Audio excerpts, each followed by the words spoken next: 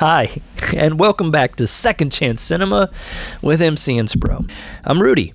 I'll be reading the review today. Spree Review. Joe Keery steers a terrifying, thrilling social media satire by Joshua Encinas? We'll go with that. August 14th, 2020.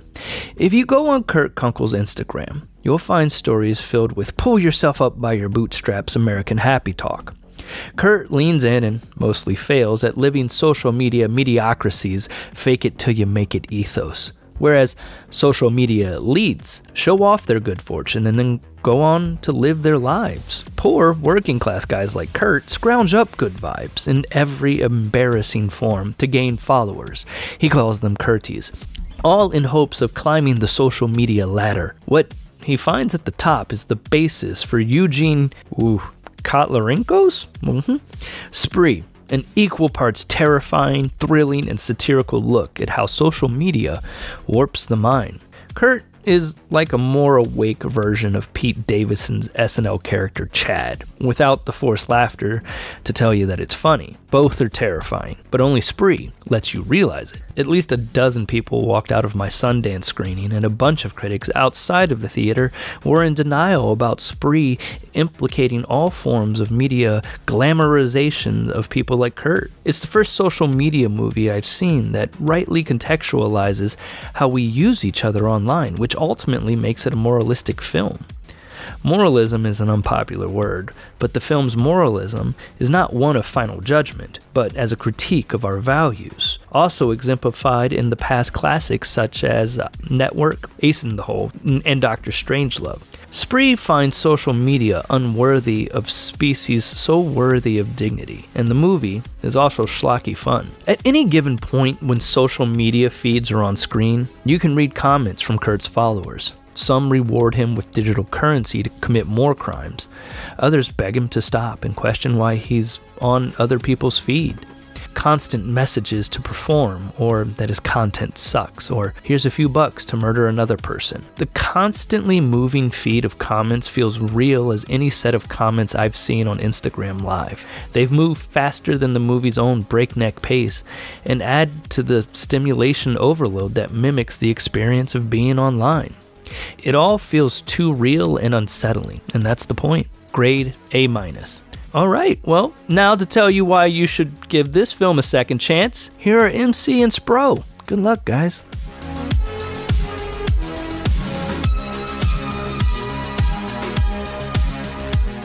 Alright, ladies and gentlemen, welcome back to another edition of Second Chance Cinema. I couldn't think of an adjective. Episode? Another episode, another edition, another venture into the world of unappreciated movies. There you go. That's kind of what we do here, right? We are recording from scenic Spro's basement, and we are actually sitting at a poker table once owned by Eliot Ness. Yes, that Eliot Ness. Do you want to tell the story? I don't have much. I mean, this was in my father's basement, my late father's basement, and they were like, do you want the poker table owned by Eliot Ness? And I was like, yes. And that was pretty much it. So Eliot Ness, for everybody out there that knows, was one of the Untouchables. He was called that because he was an FBI agent that Al Capone couldn't buy, and so he eventually came down and arrested Al Capone, and then he came to Cleveland and was our first safety director. And when he came to Cleveland, my great-grandmother was his assistant. And so he gifted her this poker table to Cora Sprosty. Awesome. So, we're here to talk about a movie. And holy shit, was this a nice surprise of a movie. I think I saw this I was alerted to this movie as I was kind of flipping through Hulu and landed on like one of those automatic trailer deals where it just starts playing. Mm-hmm. And so the first thing I noticed was the name of the movie, Spree, in case you haven't figured that out yet. And of course I thought of the delicious candy from our childhood, which I don't think they make anymore. They do. They absolutely do. And they got Chewy Spree, which is even better. Well, to be fair, I'm going on a long road trip this weekend, so I did buy some candy for the car and stuff like that. But beyond that, I have not experienced a ton of candy lately. Like I walk through and I see like extreme blasted sour smoky habanero gushers or whatever, and I'm like, man, that is a lot of flavors. Yeah, well, the kids today love flavors. Like the Takis are all over the place. Anything that is super spicy or super sugary or super sour, like the kids are like, I want it. I don't remember being like that. Is that like a stage of evolution? Like, is that are we evolving to, like, is that protecting us against something? Or like, I mean, you got a Mountain Dew in front of you. Like, how many flavors does Mountain Dew have now? Like, you're right. It's just. But how many do I drink? You're OG. Yeah, right? I'm a purist, I suppose, as pure as a Mountain Dew consumer can be. To go back to candy, though, what's your movie theater candy, and is it different than your road trip candy? For road trip, I went with Twizzlers and Starburst, because Starburst can keep you awake because you have to unwrap them. There's like you have to actively eat a Starburst. Twizzlers, I feel like, are more of a journey. Like, you don't shove a whole Twizzler in your mouth. You usually bite it at least 1, 2, 3 times. So it's kind of like bite, chew, bite, chew, bite, chew in different variations, and that kind of helps keep me awake. One time, though, I will say this, and then I'll answer your question about the movie theater candy. Do you remember those packs of Twizzlers? They might still have them, where they came with like 4 of them. It was two layers of 4 of them, like two columns of 4 rows. Yeah. And they were all together. When I lived in New York, I think this was in New York, I saw a guy with one of those open it up, pull out like the top part of it, and then just take a bite out of it like it was a candy bar. And I remember just seeing it being like, well, wait, what the fuck? Like, like it was like when on Seinfeld, when they eat the candy bars with a knife and fork. Like, he just took a hunk out of just this bag of Twizzlers. I mean, if he doesn't peel them apart, it is a candy bar, no? I mean, fair. I mean, that's a whole different podcast. But movie theater candy, I'd probably go with Skittles. I mean, Skittles in the movie theater, Skittles or maybe Swedish Fish outside the movie theater. So just no chocolate. You're not a chocolate dude. Nah. Chocolate I save for like cakes and cookies and stuff like that. What about you? Juji Fruits is my movie theater candy, and then Twizzlers is the same, but the Twizzler nibs for the road. Yeah. If I do get Twizzlers, speaking of how you eat them, like I usually bite off both ends and then make them a mouth guard, or like braces, like Twizzler braces. Interesting. And then just like tuck it in my gum and then like salivate it. You like suck on it like dip. Like, yeah, and just like licorice dip. Do you have a tin of Twizzler that you like flick real annoying? Although I'm still like looking for like the Wayne's World Red Vine, that they had in the dispenser? Yeah. Those are called Super Ropes. They used to sell those at Clegg-Pool. Really? Yeah, they were like 3-4 feet long, all just one long shrink wrapped licorice string, and they were good. They had like the cherry and then the blue raspberry, and there might have been a green one too. I always like the dispenser because it came with a little razor that you could cut it off with. Yeah. And speaking of cars. Yeah, good. I was wondering how we were going to do that. Very good. Speaking of cars, this movie spree is not about the candy. Instead, it's about a rideshare killer, as he becomes known throughout the film, which is an interesting premise, and I think it's one that it didn't take me by surprise, because it was kind of like, of course there's a movie about that, of course there's a movie about this, but the way it was done and the way some of the characters were introduced, I still don't know what to make of the main character. And we'll get into that a little bit more after we play the trailer. And while we're playing the trailer, we are going to once again bring up our oldest friend here on the Second Chance Cinema podcast, the Wheel of Poetry. And on the Wheel of Poetry, we have 6 different types of poem. And as we watch the trailer, beforehand anyway, we're going to spin it, and we're going to land on one, and then we will have the length of the trailer to compose something brilliant. Well, I think we've been doing pretty good with these past couple episodes, right? I think so. I feel like our expectations were set really, really low. Like as whoever was hosting landed on whatever it was, we were always like, oh God. But then we kind of rose up, I think. So we're going to go ahead and spin.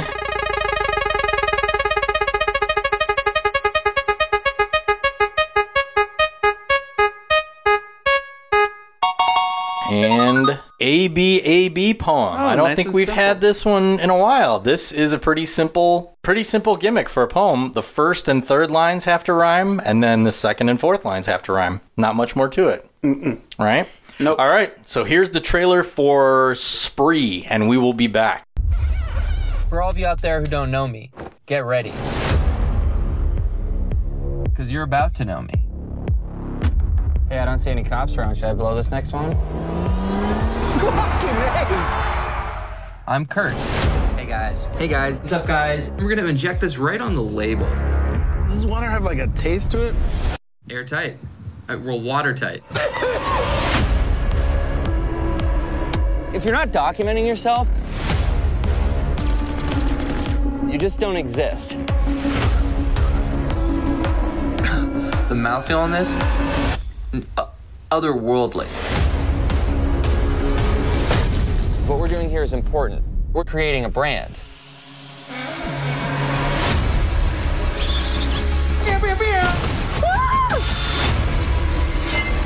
You're following me, you guys! Fuck yeah!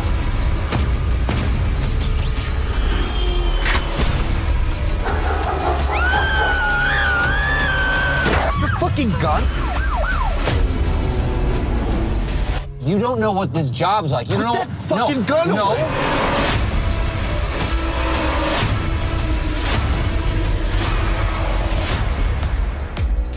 Where are you going? I'm taking you home. This is not the way to my fucking house, Kurt. Oh, no, not your home. My home. So that was our trailer for Spree. And since the movie's called Spree and you're called Spro, I think you should go first. Okay. All right, here are ABAB poems. So here's the thing about Kurt's World.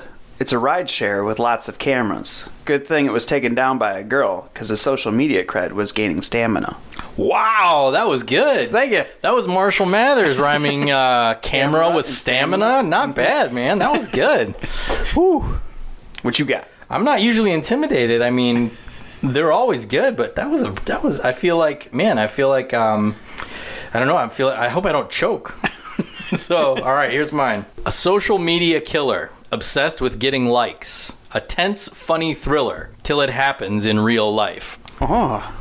Did it happen in real life? No, but I mean, Yeah. why don't we jump off there? Well, there was that one dude, that like incel dude that was like on Facebook Live or whatever. Wasn't he like hunting down women? I don't know this, but maybe. I mean, I think there was like a Facebook Live killer type thing.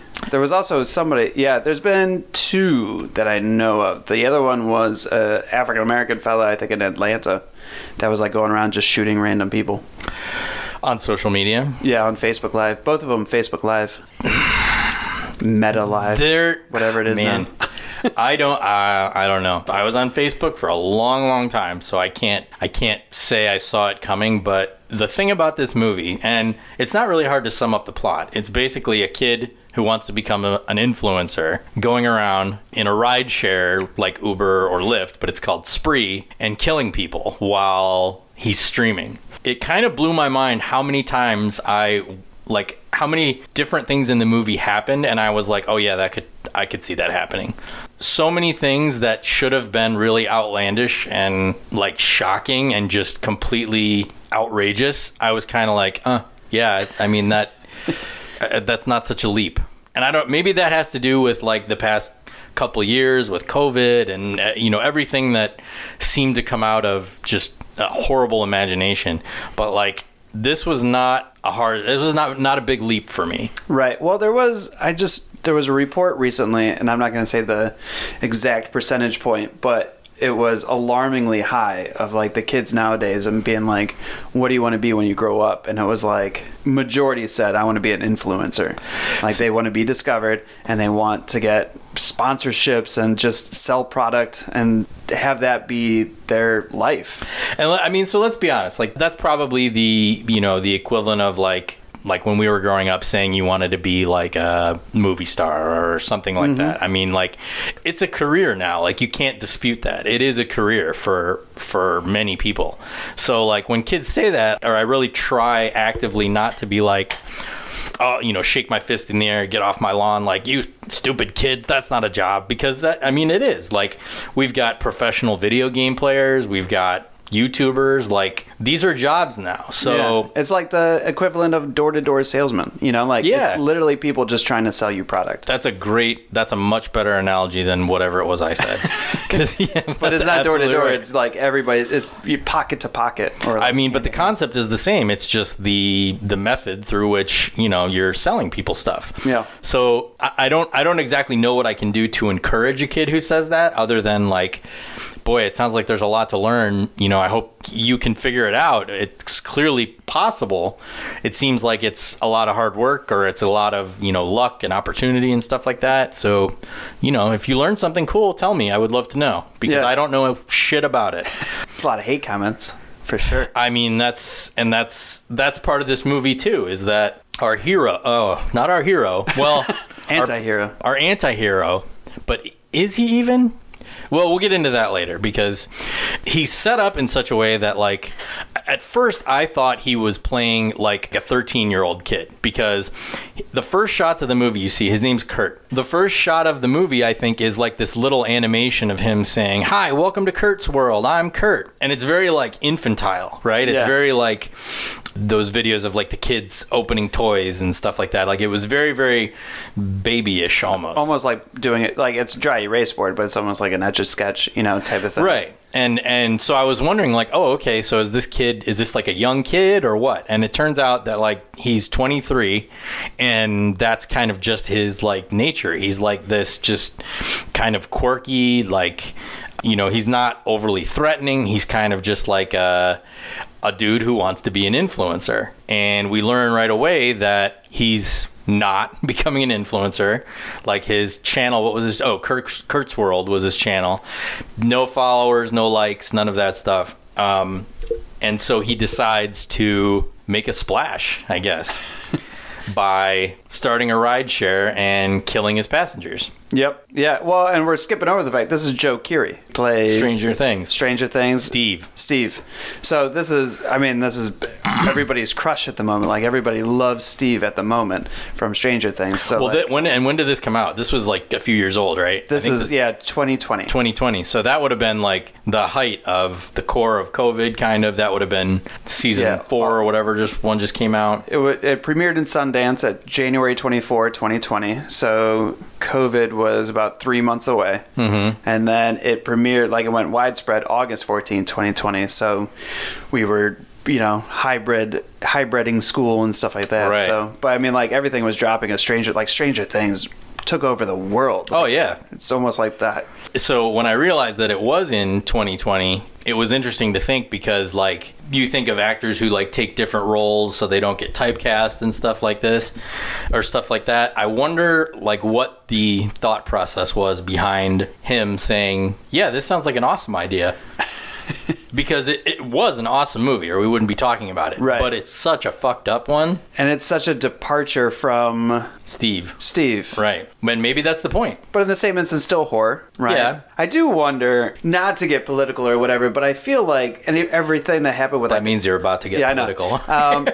But satire...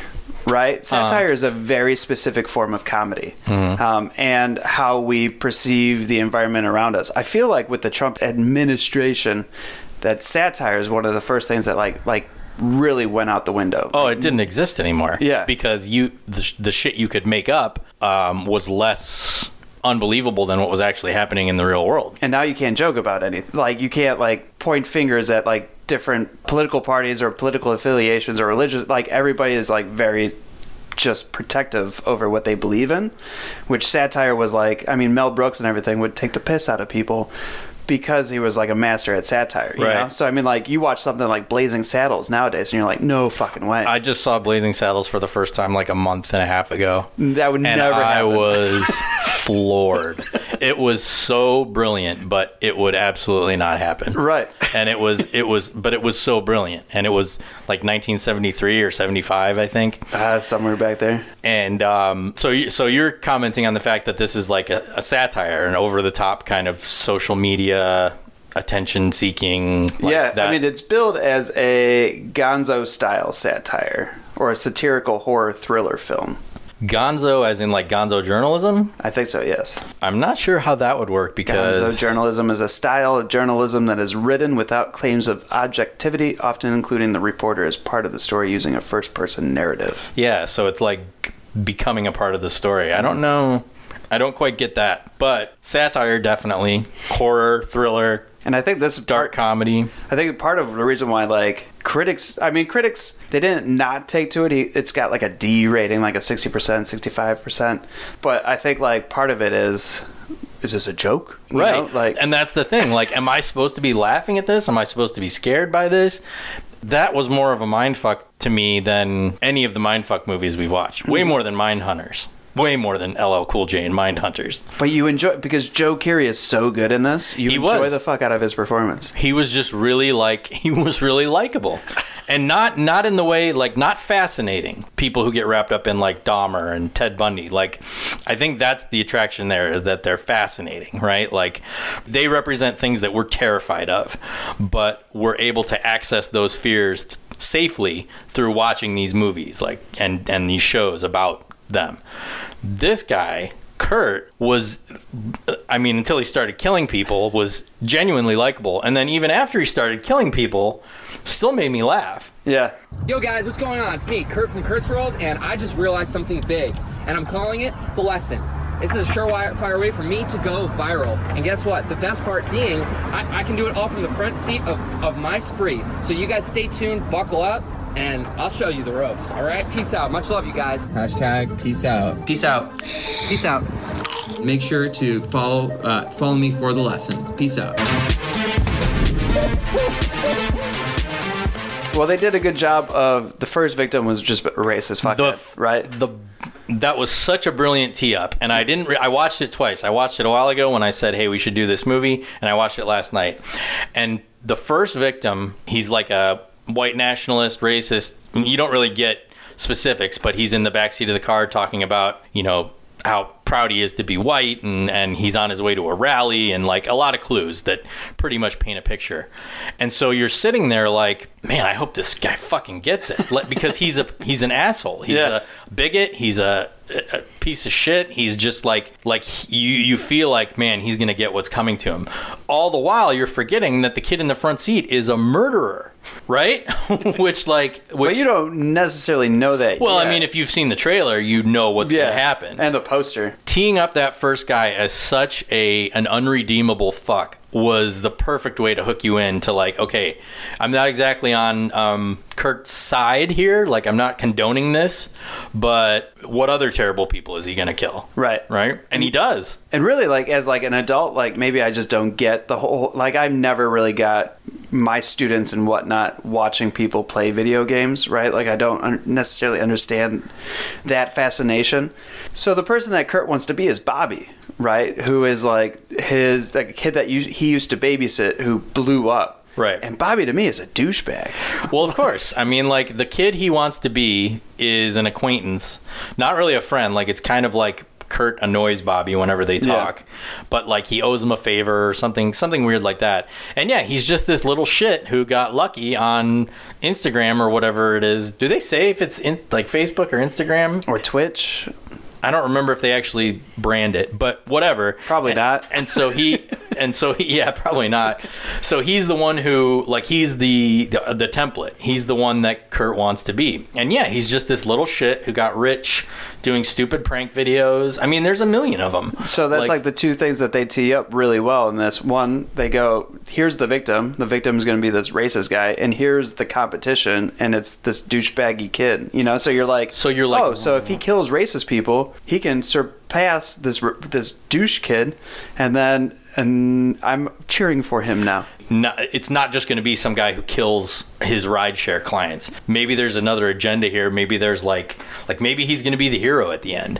But the next couple victims, but the next couple victims, even though, let's see, I'm trying to count how many there was. So counted deaths, there are 12. Okay. Non-counted deaths are 3. Would that be like the cop who the girl accidentally shoots? So we'll go through Frederick, poison, 13 minutes in. Andrea, poison, 15 minutes in. Mario, hit with car. Richard, eaten by junkyard dogs. Kendra, eaten by junkyard dogs. London, power drill to the head. Bobby Basecamp, stabbed in stomach and head. There's a question mark. Police officer shot in head by DJ Uno. David, killed off screen. Angela Kunkel found killed. Wait, who's the one killed off screen? David? Oh, that's the when he takes over the guy's rideshare to kidnap the stand-up comic. Yep, that's the okay. So okay, got it. Angela Kunkel found killed by Kurt. Chris Kunkel shot 4 times by Kurt. Kurt Kunkel, hit with car, beat to death with phone. And then the non-counted deaths, DJ Uno, presumably poisoned by the poison water. Michael Mendoza, unknown, listed on Memorial webpage at the end of the movie with other victims. Wow, good catch, Dead Meat Wiki. Interesting. And then possibly some homeless people ran over by the car. That's right. That happened too. But you listen to those kills, eaten by junkyard dogs, power drill to the head. Welcome to Spree. Like, how would you... shoehorning that into a movie about, driving around in a car killing people, like the junkyard dogs thing was... That scene was so good because what it was he picks up three, kind of drunk, partiers. They're just... I don't know if the guy and the girl were a couple or they were all just friends or what. But the passenger in the front seat, do you recognize her? Should I? Misha Barton from the OC. I didn't catch that. That's the main girl from the OC. Is that the... I just went into Savage Garden. No, is that the one where they do the, ooh, what you say? Yep. What you say? That you only meant well, cause you did. What you say? But anyway, so he's got two people in the back seat, guy and a girl, and then the other girl, I guess Mishka Barton, comes up into the front seat with him. He baits them by saying, like, hey, you guys want to see something cool for the gram? He does say the gram a bunch of times, so it must be Instagram without officially saying it. But he's like, you guys want something cool, something streamable for the gram? I know this place. My grandpa owns it. We can go there. It's dark. Nobody will be there. Which, in my head, I'm like, and I don't know, maybe I'm overly rationalizing, but I would probably say, no, dude, I just want to go home. Like, I don't want to go to your grandpa's weird dead junkyard, Like, I don't know. I mean, if it was a chance to take a selfie with, like, an alien, maybe. But just to go to your, like, shitty junkyard and yeah, I definitely way out of the way, I like to think I would be smarter than that. But they're not. And so they go, and it's brilliant because the guy and the girl in the back seat stand up out of the sunroof because they want to do something crazy. They want to do something for the gram. And so he guns it. And as he does that, you see this bar across the screen, like a metal bar or pole or something like that. Obviously, you're like, oh, he's going to slice them in half. He's going to go under the bar and he's going to bisect or decapitate them or whatever. But he doesn't. It just happens fast and it kind of goes like whoosh over their heads and they're like, whoa, be careful, man. That was crazy. And then he stops and he closes the sunroof so it traps him. And then two junkyard dogs come out of nowhere, jump up on the hood, jump up on the roof, and dismember these people. That was a mini twist I did not see coming. And then he puts a power drill in the other girl's head while she's like screaming for her friends. And that's kind of... I don't know why I'm smiling. I mean, and that's because it's ridiculous to say this out loud. Like, it's ridiculous to hear this out loud. But it sounds so horrific to say it out loud. Right. It's ridiculous. Like, it's so almost unbelievable to say it all out loud. Like, that train of events that I just described should not ever happen in a world. That should not be a thing. So to have it exist in this movie world where somehow we're believing everything that's happening, like, is plausible because of the saturation with the streaming comments and the likes and the constant branding and all that shit. It suspends your disbelief in a way that, like, I don't know, other movies haven't done before. Like, you have to suspend your disbelief when you go see all kinds of movies, adventure movies, horror movies. You have to rationalize that, like, okay, these people won't behave like normal people because there has to be a movie. They'll go down to the dark basement where the killer is because there has to be a movie. But this one, and maybe it's just, a sign of the culture, was like, I suspended my disbelief and thought that two people getting mauled by junkyard dogs sticking out a sunroof was completely plausible. Well, especially the sunroof pinning them in. Like, I was like, oh yeah, that's right between that's pelvic bone and your rib cage. That's probably happened to me at some point. I would not be surprised. I mean, that part was not unbelievable. And it wasn't even the junkyard dogs that was so unbelievable or that was so, like, over the top. It was just like, I'm on this ride now. pun intended. Like, I'm invested in everything that happens. Well, especially because if you're an audience member, you're kind of being like, oh, you can't outsmart me. Like, obviously, he's going to go hit them with the pole. Exactly. Right? And so when he doesn't, you're kind of like, oh. And then when the Junkyard Dogs come out, you're now like, oh, this movie is kind of, it's ahead of me, so let me catch up and like be more invested. It's like anything goes. Yeah. It's like, I did not see that coming. That was not on my bingo card for this movie, so anything goes. And I think once he goes under the pole, he also smashes through a gate too, right? While they're still up there. So you're like, first you think it's going to be the pole, then you see the gate and you're like, oh, good fake, it's going to be the gate. Then you're like, oh, it wasn't the gate. What's left? And then woof, woof. And you're like, oh, shit. Oh, I forgot about the realtor. She was just kind of like, I felt bad for her. She didn't really, I mean, she was being like unhelpful and kind of mean to whoever she was texting with or on the phone with. Yeah. But that one was kind of like, oh, there are worse people out there. Kurt. Yeah, and it was super quick. It was funny because I had a student that was just talking to me this week, and she was like, we're in health class, and we're learning about drugs, and I really feel like they're just teaching us how to buy drugs. Because they're like, this is how this kid found drugs, and then, like, we're telling the students. But anyway, what I'm saying is, a lot of what the realtor is after the fact, after he kills her, he's like, this is how you cover your tracks, right? And he's like, she has facial recognition on the phone and everything. And I'm like, as I'm watching, I was like, oh, his whole brand was hashtag the lesson, right?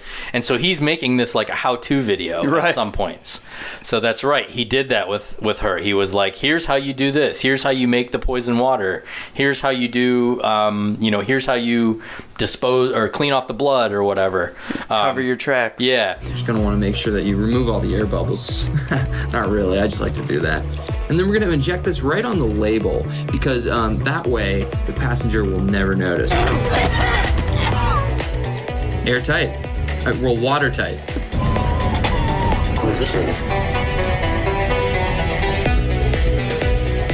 Backing up for a second, though, do they still have Dare? Yes. Okay, when I was in Dare... I could get you shirts if you want.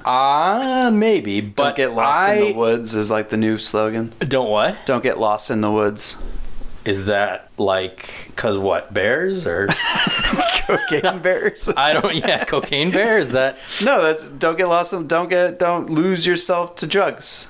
I don't know. Why are the drugs the woods? The woods are beautiful. Don't get lost in the woods. That shirt is now the biggest mindfuck on the show, I think. But what I was going to say is, based on my education in drug abuse resistance education, based on my experience, I thought I was going to be randomly offered drugs way, way more than I ever actually was as a child. And that total was 0 times. I was also... You've never been offered drugs? Not as a child in high school. Oh, I guess that's true. I always worried because I remember in 5th grade, I had to go to the front of the class because we had to demonstrate how you would say no. And my demonstration was demonstration 8, which is strength in numbers. And so I had like my friends with me and I was like, no, we're not going to do it. And da-da-da. And I sat back in my seat and was like, I don't walk with friends. I was like, I'm fucked. I'm gonna have to take these drugs because my friends aren't around. According to Dare, in what would have been like 1996 or so, I was prepared to encounter random shady drug dealers around every street corner, along with flashers in trench coats and quicksand. Fun fact. Didn't learn about quicksand in Dare, but I feel like I was worried way more about quicksand than I should have been. I did take a walk once in Puerto Rico and was offered cocaine by a 10-year-old, by a 5th grader. Wow, when was this? This was 2019. Oh, so recently. Yeah. Okay. So I was a grown man, and I was just walking in, and he came up to me, and he's like, cocaine? And I was like, excuse me? He's like, cocaine? I have... Like, I don't. And then he opened up his palm, and there was just a bunch of little baggies, and I was like, oh, holy shit, no. So I had a friend when we were in Vegas who was also offered, and he had what remains the greatest retort I've ever heard. The guy said, hey man, you want some coke? And he goes, oh no, I just brushed my teeth. And then just kind of turned away. And I still say that now, like when I don't want to do something, like, hey, did you do the dishes? Oh, I can't, I just brushed my teeth. Like, it's such a good universal excuse to get out of things. But man, yeah, Dare didn't exactly prepare me. I also thought I was gonna have to stop, drop, and roll way more than I ever have, you know? Like, not once. I mean, thank God, but we spent a lot of time on that. Yeah, they prepared us for a lot. So anyway, back to Spree. We're at the point in the movie where we meet she ends up being like our secondary... We haven't talked about David Arquette yet. Oh, David Arquette's in the movie. I mean, I saw that, like, when that happened, I was kind of like, how should I feel about this? Because I don't think, I mean, David Arquette's like he hasn't done anything scandalous or anything like that, right? Like, no, he married Courtney Cox, had a couple kids, and stopped. Then they were together for a long time. Like, but like, is he like a down on his luck kind of actor? Like, or was this just like a cool role for him? I have not kept up on David Arquette. He plays the, like, I guess he was like an absentee father who's kind of a DJ, not a famous DJ, but like a promoter because it was DJ Uno that he's like, oh my gosh, we got. I thought DJ he was Uno a DJ because wasn't he like mixing beats when we first meet him or something like that? Yeah, probably. But anyway, so he's like a tweener. He's kind of a douchebag, but he's also like not. You know, he doesn't trend or lean one way or the other, and so you kind of don't know how to feel about him. Like, it's very clear that Kurt is not a fan of his, but every time we interact with him, every time we see him, it's not like he's doing anything egregious. Like, he gets in the car and he finds the gun that Kurt stole from Bobby, right? Mm-hmm. And he's like, you can't do this. This is unsafe, man. I love you. Why would you do this? Like, he shows this, like, tender side, and so you're kind of like, well, what am I supposed to feel for this guy? Which I thought, I mean, was interesting, was unique. Yeah. But then we meet Jessie Adams. She's a female stand-up comic who gets in a rideshare with this misogynistic asshole, like, total doucher. He's the one who gets hit by the car and, like, flips over the windshield. It's really, really funny. And Kurt tries to kind of leverage her and be like, oh, hey, I'm trying to start my social media thing. Can you tag me? You've got a lot of followers. That would be great. And she sort of, like, blows him off, she's obviously super uncomfortable with the ride, and rightly so, and she gets out, and then we kind of, like, we forget that she's there till the end, when Kurt's endgame is to go to her show and kidnap her and have that be like his pièce de résistance. He's going to take this girl with so many followers and he's going to kill her on his stream. Now, one of the things that, like, really bothered me about this movie was the influx of live comments that kept saying fake, this is fake. Right. This is the shittiest fake video I've ever seen. Like, that to me is the part, like, that's the part in Boondock Saints at the beginning where the priest is talking about Kitty Genovese, who was the woman who was stabbed, like, you know, many, many times while people just watched and did nothing. And he's like, the true evil is the indifference of good men. Like, that sentiment was updated through all those comments of just like, fake, this is stupid, I don't care, I'm gonna go watch something else. Like, that was unsettling because the opposite of, like, kill the, you know, like, being proactive about it. Right. And yeah, it was either indifference or, like, aggression. Yeah. And that part was probably the most unsettling part for me because, again, not entirely unbelievable. Right. Well, it's Twitter. That's the whole, like, the worst thing about social media is the fact that, and what I always stress and what I always believe in is, I think, like, if we are going to live as much as we do on the internet with these profiles and whatnot, like, I don't understand why we have anonymity on there. Considering the fact that, like, the anonymity is allowing people to be as big of assholes as possible, and it's time to, like, just start taking down the shroud. Now, I realized, like, the last time I think Facebook was going to take away the anonymity and be like, you have to have a profile with your real name and everything. But even still, I mean, a lot of people said, like, well, I have stage names, I have pen names, I have drag names, you know, like, and they were saying, like, I need this for that account. Mm-hmm. And so they couldn't push that anymore. But man, we really got to do something if this is going to how we live our lives. I mean, and that's the thing. Like, there's very little middle ground because the anonymity provides, like, such an invincible shield for people who just want to be fuckers. Right. And then the people who are publicly out there and, like, are honestly present are the ones who end up, like, getting, you know, like, doxxed or canceled or whatever like that. Many with good reason, but it's like, it's just a whole web that I'm like, get it? Like, the World Wide Web that, like, I'm glad I'm not a kid. Oh yeah. That's kind of what I've realized. It's like, dude, I am glad I'm not a kid. Well, with everything now, like, I mean, not to bring it back to the students, but like dealing with cyberbullet, like kids just telling each other that they're going to beat each other up. And like when we were in school, I had a pager, right? I don't, you know, like I didn't know that. yeah, when I was 16, it's the same number that I have today. But I was walking through the mall and like every layer of the story gets better. Tell me you went into Pacific Sun. No, one of those T-Mobile kiosks, Okay. right? And the guy came out and he was like, "You want a pager?" And I was like, "I'm not 18." And he's like, "You don't have to be." Wow. So, and of course my friends weren't there. That's the kind no of strength interaction. in numbers. That's the kind of interaction I thought Dara was prepping me for. But instead of pagers, it would have been heroin. I got a cool one. It was see-through. Man, you got the So- translucent. Wow. Yeah, I mean, it never worked. Like, my mom just brought up the other day, she's like, "Oh, your senior year, you were the worst. I would page you and you would never come home." And I was like, yeah, no. So what did you have to do? Like, you got a page and you would have to go to one of those 2 payphones at the front of the school and like make a phone call? I mean, there was codes and everything like that, you know, like, so like. Oh, like shorthand, like 911 emergency? Yeah. Ah. I mean, if we want to really deep dive what the 90s were like, my lady friend at the time would text me a time to call her house, and before that time she would call the weather, right? Because you could call and get the weather for like the week, because we didn't have smartphones. So like you called like the weather phone number, Okay. and it would read you the next 5 days of weather. Okay. And so she would call that, so I wouldn't ring her late at night. It would just beep through, and then she could go on the parents' home line. Like, so her parents wouldn't wake up? Right. Man. So you Then could she do would, that, like, go like, over. just sit through movie phone until your girl. Okay, wow. So- Did you use a calling card to do this? No.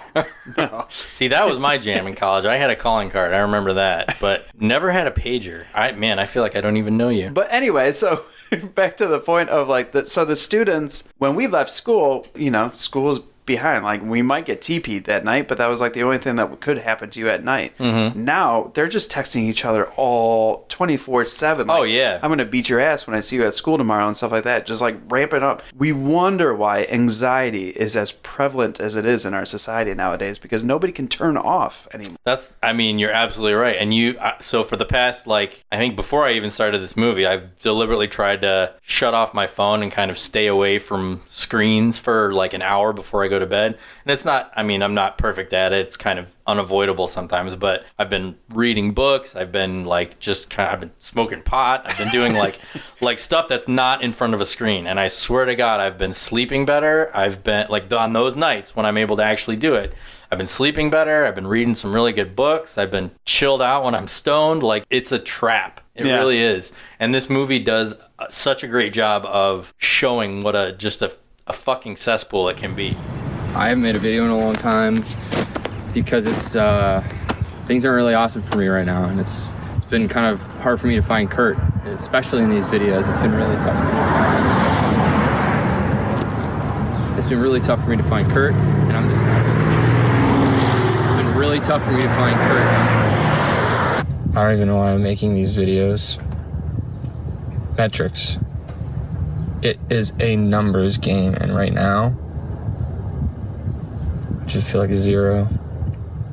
And the weird thing is what I feel for Kurt is feel sorry for him. Exactly. Like, I feel sorry that he feels like he needs his validation. I feel sorry for him that at first he's not getting it. Like, he plays it really well at the very beginning. Rewatching it, super sad at the beginning when he feels like he has to talk about 9/11 to connect with his audience. Right. Doesn't he even say, like, even if it was fake or like, Yeah. he like tries to get the Like, tries to get the conspiracy theory bite out of it. And just to like walk the line or whatever, so he doesn't like perturb any of his viewers. And that's the thing. Like, when you hear a kid say, I want to be a gamer, I want to be a YouTuber, I want to be an influencer, I accept that. Like, that's a thing now. But it's also like, do you know what else you might be good at? Right. Like, do you know other things you might be good at? Have you tried other things you might be good at? Because I bet there are a ton. Well, and I just read an article by a prominent politician, hope he runs in 2024, but he was talking about the fact that, like, we are very much needing to import specialty people at their positions because our kids nowadays don't really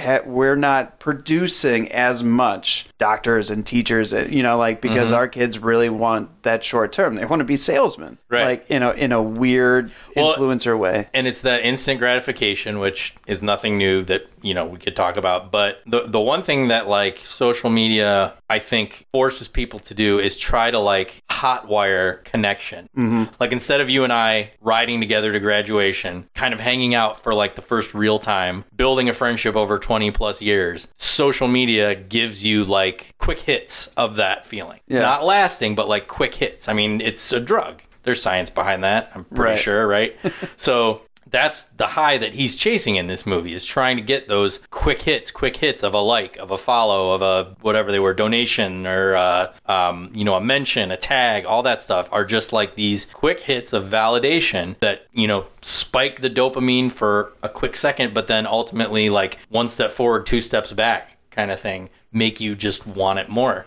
Yeah, I can't come up with the word, but like when Jesse Adams is saying like, I'm not going to tag, because her social media is her brand, right? Like that's her persona. And so he's like, oh, just connect me to that. And she's like, no, like I'm not, I don't know you type of thing. Or what can you do for me? And that's how in the 80s and 90s, it would be like, hey, do you want to be my friend? I don't really know you, Well, yeah, I mean, but. Or LinkedIn with like, you may know these people, like how many connections do you have and what can you do for me and who do you know and what business are you in? Like LinkedIn is ridiculous. Like I hate that LinkedIn is necessary because LinkedIn is just fucking ridiculous. I don't know how to work it, and a lot of people say like, "Ooh, if you knew how to work it." It's true. I mean, like it's kind of like a damned if you do and damned if you don't sort of thing. Like I've made really, really good connections that have helped me in various careers, professional acquaintances, all that kind of stuff. But then there are people who just make it like businessman Facebook. Like that's all it is like, it'll be like a dude posting a picture or a girl posting a picture in like workout gear. And then it'll be a quote about hard work pays off or some shit like that. That's like tangentially, like very exponentially related to work and a job and a career. But it's really 90% people just showing off their shit, which was the opposite purpose, I think, of what it was built for. But whatever. And you're right. It was sort of like if you weren't friends with somebody in school, like if you went up to somebody and said, "Hey, you want to be my friend?" and they were like, "Nah." The only interaction you had to have with them was through the rest of the school year when you were sitting by them in class, not the barrage of shit. Even if you weren't talking to them, like you would still see their feed after school.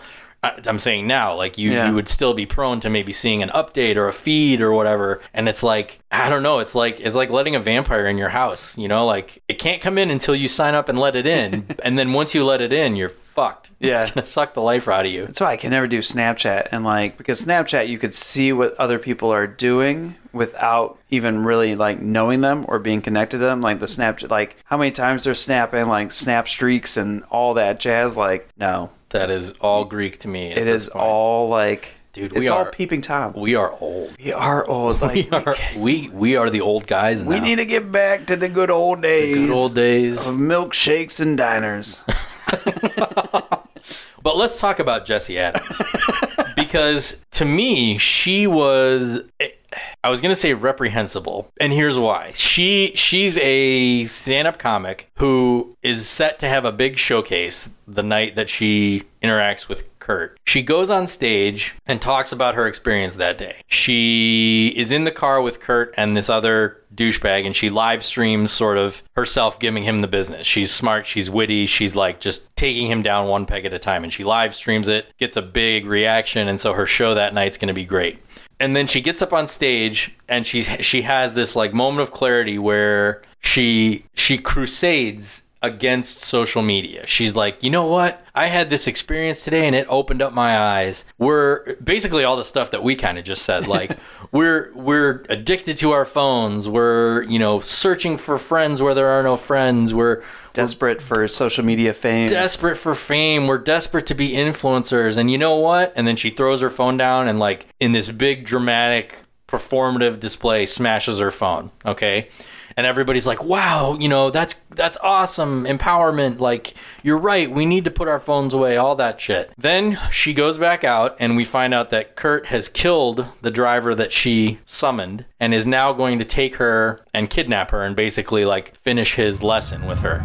Did you like the set? I didn't mean to rag on you that hard. Rag on me?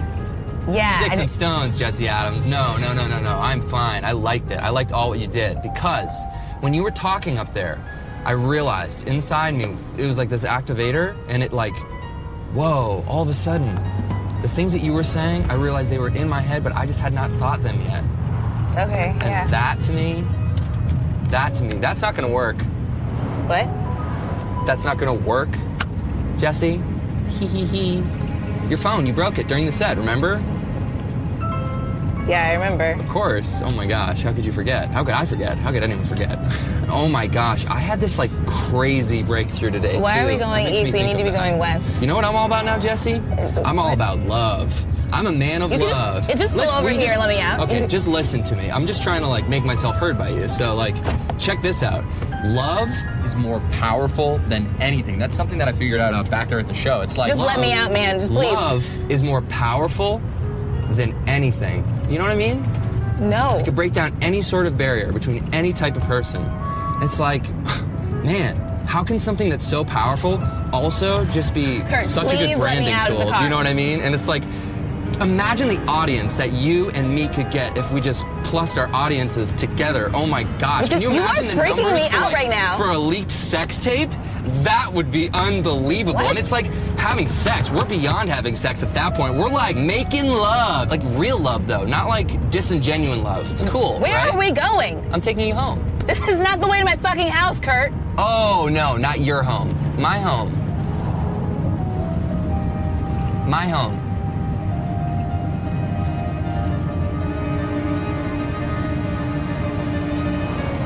She is able to escape, and they kind of back and forth a few times. Ultimately, she hits him with the car and then beats him to death with a cell phone, which I have a few questions about. But, I mean, I've dropped like 3 cell phones like on a pillow and cracked the screen, you know? So, like, I don't know that they're made to withstand concussions. It was a metaphor. I know. I'm aware. Very aware. But then what happens is she takes a selfie with his, I'm assuming, corpse. Puts it on social media, says something like, I'm going to take a break for a while, and then is instantly catapulted into fame. And she, like, eats it all up. I think they call her, like, the next Chris Rock or something like that. She's got, like, articles in the New Yorker, a comedy special, all that stuff. And she's back on social media just, like, living it up. So when she wasn't huge on social media, she was ready to just, like, fuck social media. Right. But as soon as she gets a bite of the apple, then everything she just said is retconned, and she's kind of like, well, here's the hypocrite in me. I didn't like that. That made me think, like, man, she's a kind of a douche too. Like, did you feel that way, or was that just me? Yeah. Well, in the same instance, like, I felt like we're all douche. Oh, well, we're yeah. I don't think you're a douche, for what it's worth. But in the same instance, like, I have 31,000 followers on TikTok, right? Like, and I want to. Wait, what? Yeah, you didn't know. You have a TikTok? I have a TikTok. How do you have 31,000 followers? It started. How come we don't have 31,000 followers? I know. Because I should talk about the podcast on the TikTok. The TikTok is weird, though, because I blew up. I mean, my first videos were me hanging upside down from pull-up bars and saying I was a bat. Like, it was just dumb shit that I did during COVID because I was all alone in this house. Then I started a relationship with my college girlfriend because it was like 20 years, and that blew up. It had like 1.7 million views and everything like that. Of what? You guys on dates and stuff? Or? No, just me. It was one video of me being like, yeah, so all this happened and, you know, got divorced and rah. And then she reached out and now she lives in Texas and I live in Cleveland. We're going to meet in Boston tomorrow or whatever. And I'm nervous. That was all the video was. 1.7 million views. Everybody was on board and wanted to like. Are you shitting me? I am not. I'm surprised Why you know are you nothing not about saying this. like I have a podcast with my good-looking best friend? I will. And all my TikTok followers that have just jumped on board. Hello, how's it going? Hey, nice to meet you, yeah. fucking guys. Finally, jeez, how long has this been going on? 2 years. God. So yeah, Do you remember my AOL screen name? Because that's my TikTok name. Oh, man. Yes, I do. 2Spro for you. Yep. Yeah. That's my TikTok name. Awesome. So then relationship ends, and I'm like, I don't know what to do without the relationship where everybody jumped on board. I don't know how to keep 31,000 followers entertained. So my videos now are completely just all over the place. So in the same instance, I feel for these people in Spree being like, I need to keep my listeners engaged, my listenership engaged, to build my brand and build my art. But in the same instance, like, how do you do it? See, it is stress. It's a weird, stupid stress. Wow, I had no idea. You had a pager and you have a TikTok. Yep. And my movie theater candy is Juji. That I could have guessed, but the other two, completely left field. I don't know. That to me is like, so basically you had 1.7 million voyeurs interested in your relationship. Yeah. And I have 30, but in the same instance, also 31.7 thousand followers, 28,000 probably bots, just things that glommed on because you were blowing up. And so companies and everything. So who knows how many real people, because every one of my videos now gets like 1,000 views. So anyway, we come to the end of the movie and so she blows up, right? She does blow up. And then Kurt's like notoriety also becomes a little right, which also makes sense in this day and age that we're in. I feel like there's a lot of responsibility there. Like there's responsibility on the filmmakers and on the, actors and stuff like that, because they know what they're doing. Like, This was all intentional to make us like Kurt, to make us at least like feel for him or be amused by him or whatever. Same thing with, Dahmer. Same thing with that show You. Like they're made to seduce you, kind of. In this case, it's a little more. It's played more for laughs than it is, for tension or whatever. But still, it's exactly what you're saying. It's kind of a slippery slope that you find yourself on where you can't kind of distinguish where you know right from wrong, but like you're waiting for your feelings to kind of catch up with that. Yeah, with that logic. You present it. You're like, watch Spree, see if it's for Second Chance Cinema. And I think I texted you as watching. I was like, oh, this is like American Psycho for this generation. Yeah, for the what is it? Gen Z. It is American Psycho for ride shares. But in the same instance, like looking at Spree versus American Psycho, Patrick Bateman, it's hard. Like, I love American Psycho as a movie. Same. But Joe Keery is so much more likable than I think Christian Bale as Patrick Bateman was. Well, Patrick Bateman was supposed to be like a caricature. Well, I guess Kurt is too. They're both rooted in like consumerism. Like Patrick Bateman is obsessed with the niceties and the brands and the restaurants and all that. Same thing with Kurt. He's obsessed with the currency of today, which is social media followings and likes and stuff like that. Good way to put it. Like that? Yeah. That's because I didn't get offered drugs a lot in ninth grade. They are similar, and I do remember you saying that and thinking like, wow, that was a really that's a really like astute observation, because they're both products of the society that they live in. And same thing with American Psycho. Like, I crack up at American Psycho. Very, very like specific lines and stuff make me crack up, because it's like, who does that? Who says that? Like the murders are a lot more grisly and gruesome in American Psycho, but like when they're all talking about the business cards and he's getting ready to kill Jared Leto and the whole Huey Lewis in the news shit, like that's the same kind of energy as Kurt, as Kurt taking like selfies and stuff like that. It's the same like dropping the chainsaw down the stairwell. Yeah, exactly. It's so outlandish, but at the same time, unfortunately, entirely plausible. Yep. And there we are. 5 questions? Let's do 5 questions. And I'm going to have to pull it up on my phone, because this computer, I think, will actually physically explode if I try to get Google on it. We totally skipped DJ Uno. We can talk about DJ Uno. The cop being shot was the most surprising thing. It was tragic. It was tragic. Okay, here we go. You ready? 5 questions. Number 1, is Spree on Netflix a true story? Spree is on Hulu and not a true story. Spree is a fictional work inspired by the real-life case of an Uber driver, written by Eugene Kotelyarenko and Gene McHugh. The second one was easier to say. Number 2, how scary is Spree? I would say not. It's unsettling, but I wouldn't say it's scary. It's unsettling, it's harrowing, it's unnerving, haunting, but not in like a jump scare kind of way. Right. The violence can... Or a suspenseful way. Like, you pretty much know... Not traditionally suspenseful. I mean, I was kind of wondering what was going to happen. Like, there's no, like, slow violin playing... No, like there's not a huge like dramatic build and all that, but I mean there's definitely tension, there's definitely nuance and stuff like that. The violence can be kind of grisly here and there. You could close your eyes for that. Yeah. Is Kurt Kunkel still alive? No, but only in our hearts. And on 4chan, apparently, according to the credits. What did Kurt do to the water in Spree? I don't think they said what specific poison. It was some kind of poison, and no, I don't remember if they said it. For a while, I thought it was bleach because the people would drink it and then start coughing immediately. I thought it was arsenic. Maybe. But so he uses a syringe, pushes the syringe in where the label is on a water bottle, and then dabs it with a glue gun to close it up. And then it's airtight. Watertight. I remember that joke for whatever reason. Wow, dude.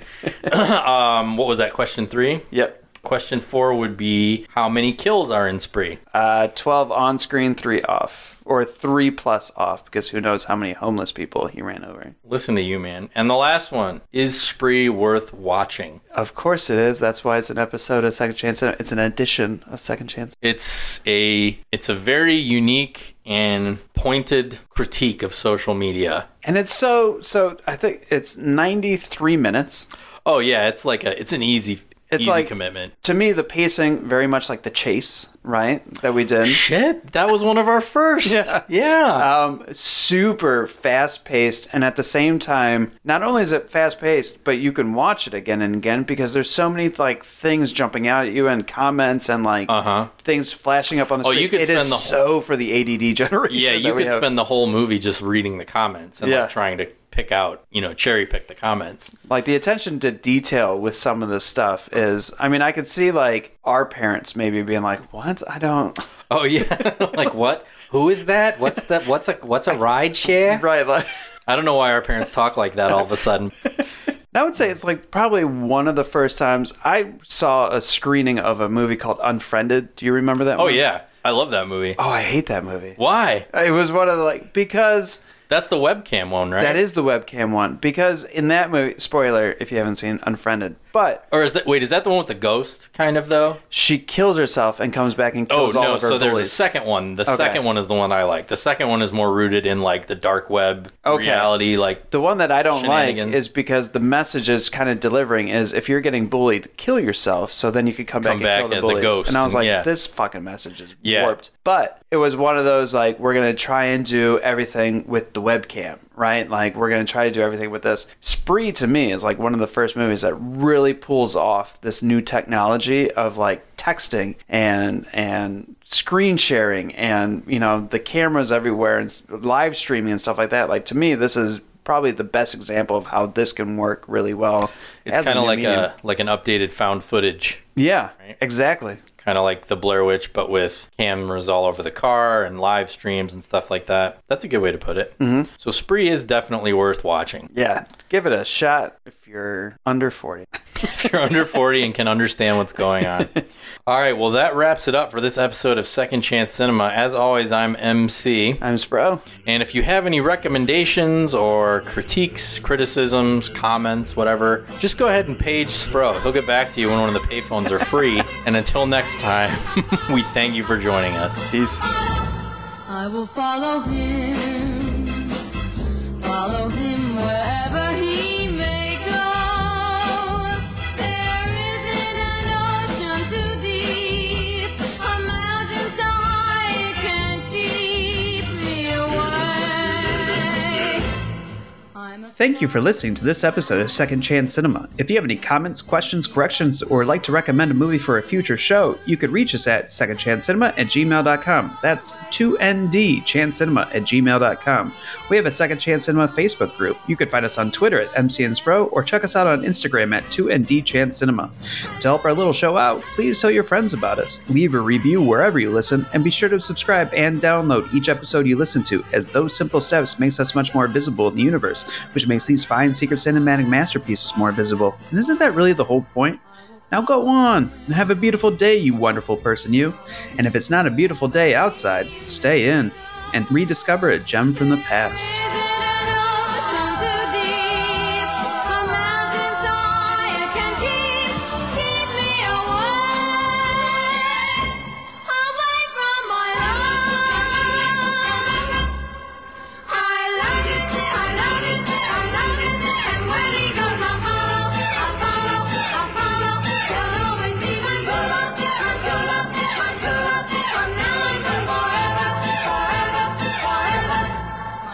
Thanks for watching, and hopefully a lot of you now follow me. What a crazy day for me. I really hope you guys learned something. I mean, I know you learned something. And as for me, The thing about me is that I'll continue to find Kurt. I will continue to dig until I get real Kurt. And that's why you will subscribe.